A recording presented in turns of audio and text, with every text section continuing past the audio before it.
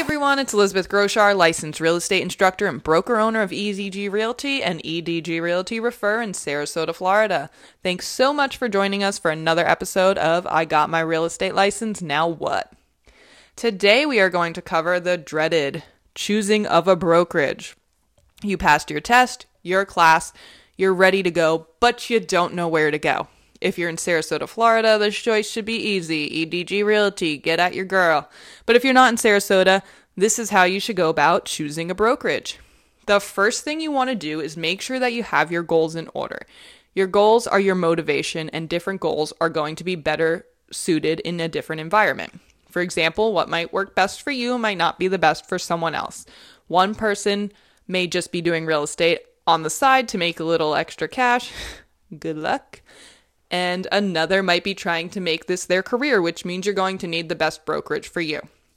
You're just doing it to make a little bit of cash on the side. Like I said, good luck. It doesn't really matter which brokerage you choose. But if you're doing it for a career, there are tons of things to look at when deciding what to get for your brokerage or what to choose for your brokerage, including but not limited to commission splits, franchise fees, monthly fees, training, big name versus boutique brokerage involvement, lead generating opportunities, office space versus virtual, and of course the culture of the office. Almost always as a real estate agent, you will work as a 1099 independent contractor. So ultimately the success is up to you, but choosing the right brokerage will help guide you to your financial freedom. So let's start with commission splits and franchise fees because they do go hand in hand. You may be thinking you want 100% commission and joining one of those brokerages is going to be the best thing ever for you. You might be right. But will you be getting all of the training and everything that you need? Maybe. If you're a brand new agent, which you most likely are if you're listening to this, you're going to want to make sure that the commission split and franchise fees are not at the top of your mind when looking.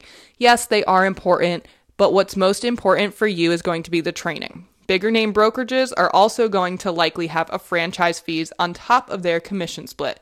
So when you're interviewing brokerages, you're going to want to ask about that as well so it doesn't come as a surprise when you get your first check. A lot of the bigger name brokerages, even some boutique brokerages, have a monthly fee.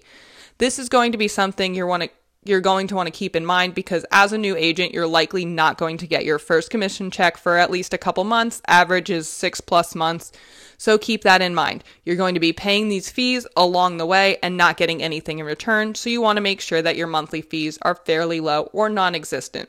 A lot of brokerages will also offer new agents a waiver of monthly fees for the first month so you can get yourself started and get your first commission check.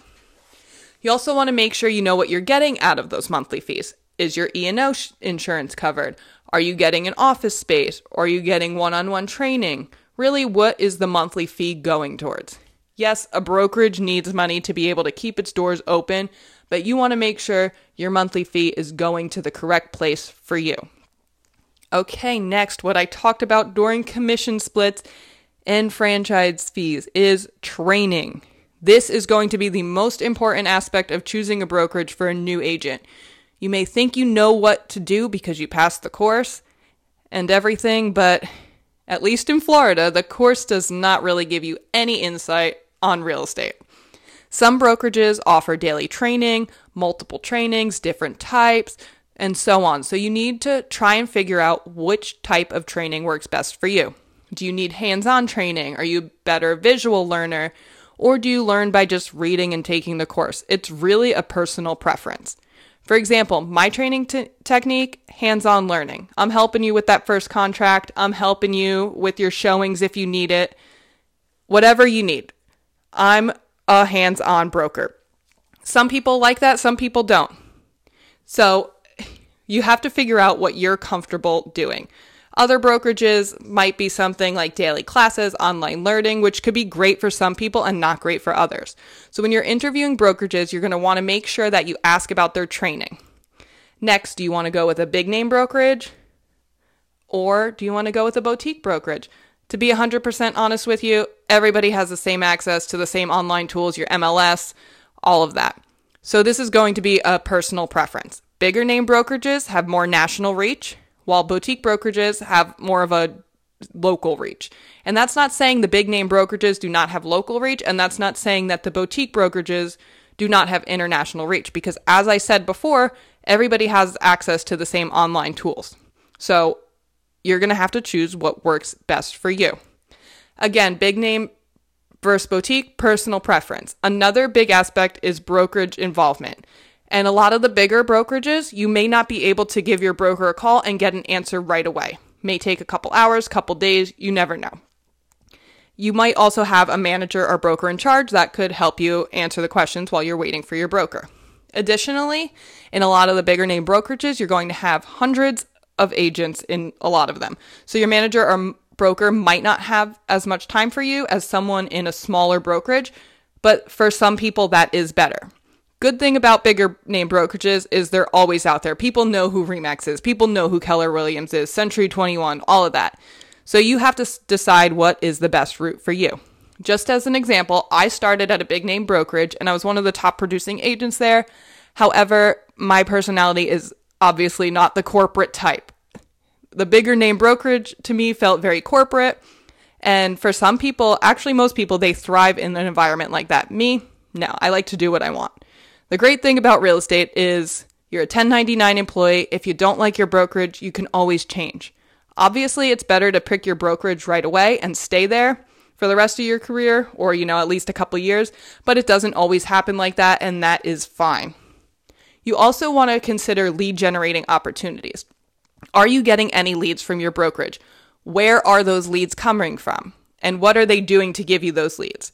Are they helping teach you how to generate your own leads by giving you classes and showing you stuff like social media and stuff like that? Because in reality, a lot of the leads that you're going to be getting from these lead generated are going to be from online sources. And if you look at the statistics about online leads, I believe it's about a 2% return rate or something very low like that. So it does only take one, so it's not that bad, but there's other lead generating opportunities other than just grabbing online leads. So you want to see where those leads are coming from. For example, I do events and stuff like that. So a lot of times we are meeting people out in public, and when we're out in public and you're meeting them, you have a better opportunity to, be one-on-one. So some people that works for, some people the online works for, some people don't do good in person, and that's okay. The next thing you're going to want to do is just kind of see if you have to do floor time, if you have to answer phones. Some people like to do that. Some people do not like to do that. And if you're doing floor time, you want to make sure you're in like a walkable area so it's not extremely boring. So speaking of walkable area, the next thing you want to do is decide if you want an office space or if you're okay with just a virtual office. And to be completely honest with you, it's 2023. Do you really need an office? Up to you. If you do have an office or office space, your monthly fees are likely to be higher, but a lot of people thrive in offices. Some people thrive working at home. Again, a personal preference. So most of when choosing a brokerage is going to be based on your personality and your personal preferences. Sometimes it is nice to have an office where someone can come in for a meeting, sit down, go over homes and stuff like that, and all your administrators are there, your other agents are there. You have people to, go talk to if you need to, if you're bored. So you can't do that at a virtual office, but you can also, meet with customers at Panera, go to houses, go through houses, all of that stuff. So really it's up to you if you want an office or not.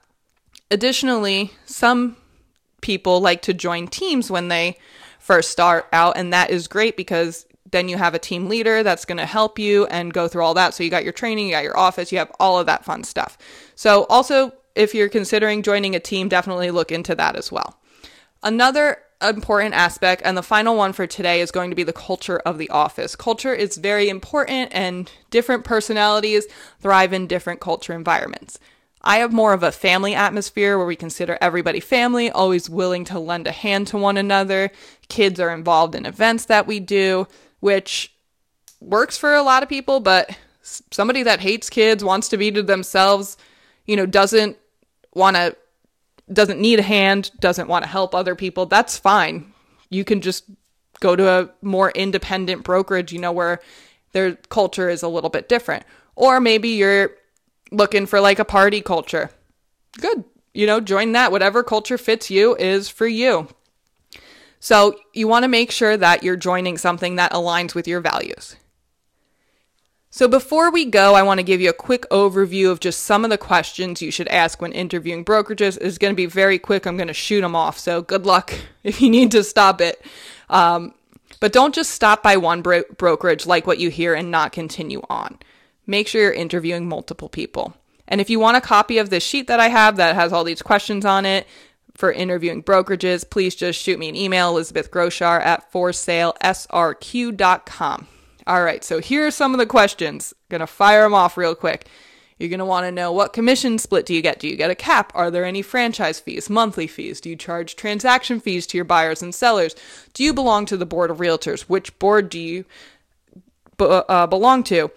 Where do you get your leads from? What tools do you have to help new agents? Do you provide E&O insurance, or do I need to provide it myself? Do you have an electronic signature program, or do I have to provide that myself? Do you have a physical office? What type of training do you offer? If I have a question, how soon can I expect a broker or manager to respond? Do you have meetings? Am I required to go to them? Do you have phone or desk duty? Is it required? And what is your office culture like? Obviously, you can ask a lot more questions than that, but to me, those are some of the most important ones. You're also going to want to know what their expectations are of you, because if you're an agent, like I said in the beginning, that just wants to chill, fly by, maybe get a deal here or there, and that's not what their expectations and views are, then that's not the brokerage for you. You want to make sure that you're going to join a brokerage that expects from you what you're expecting from them. So maybe it wouldn't be the best brokerage for you to join if they're expecting you to do phone duty, floor duty. And for some people, they want to do that, and that is excellent because you do get leads that way.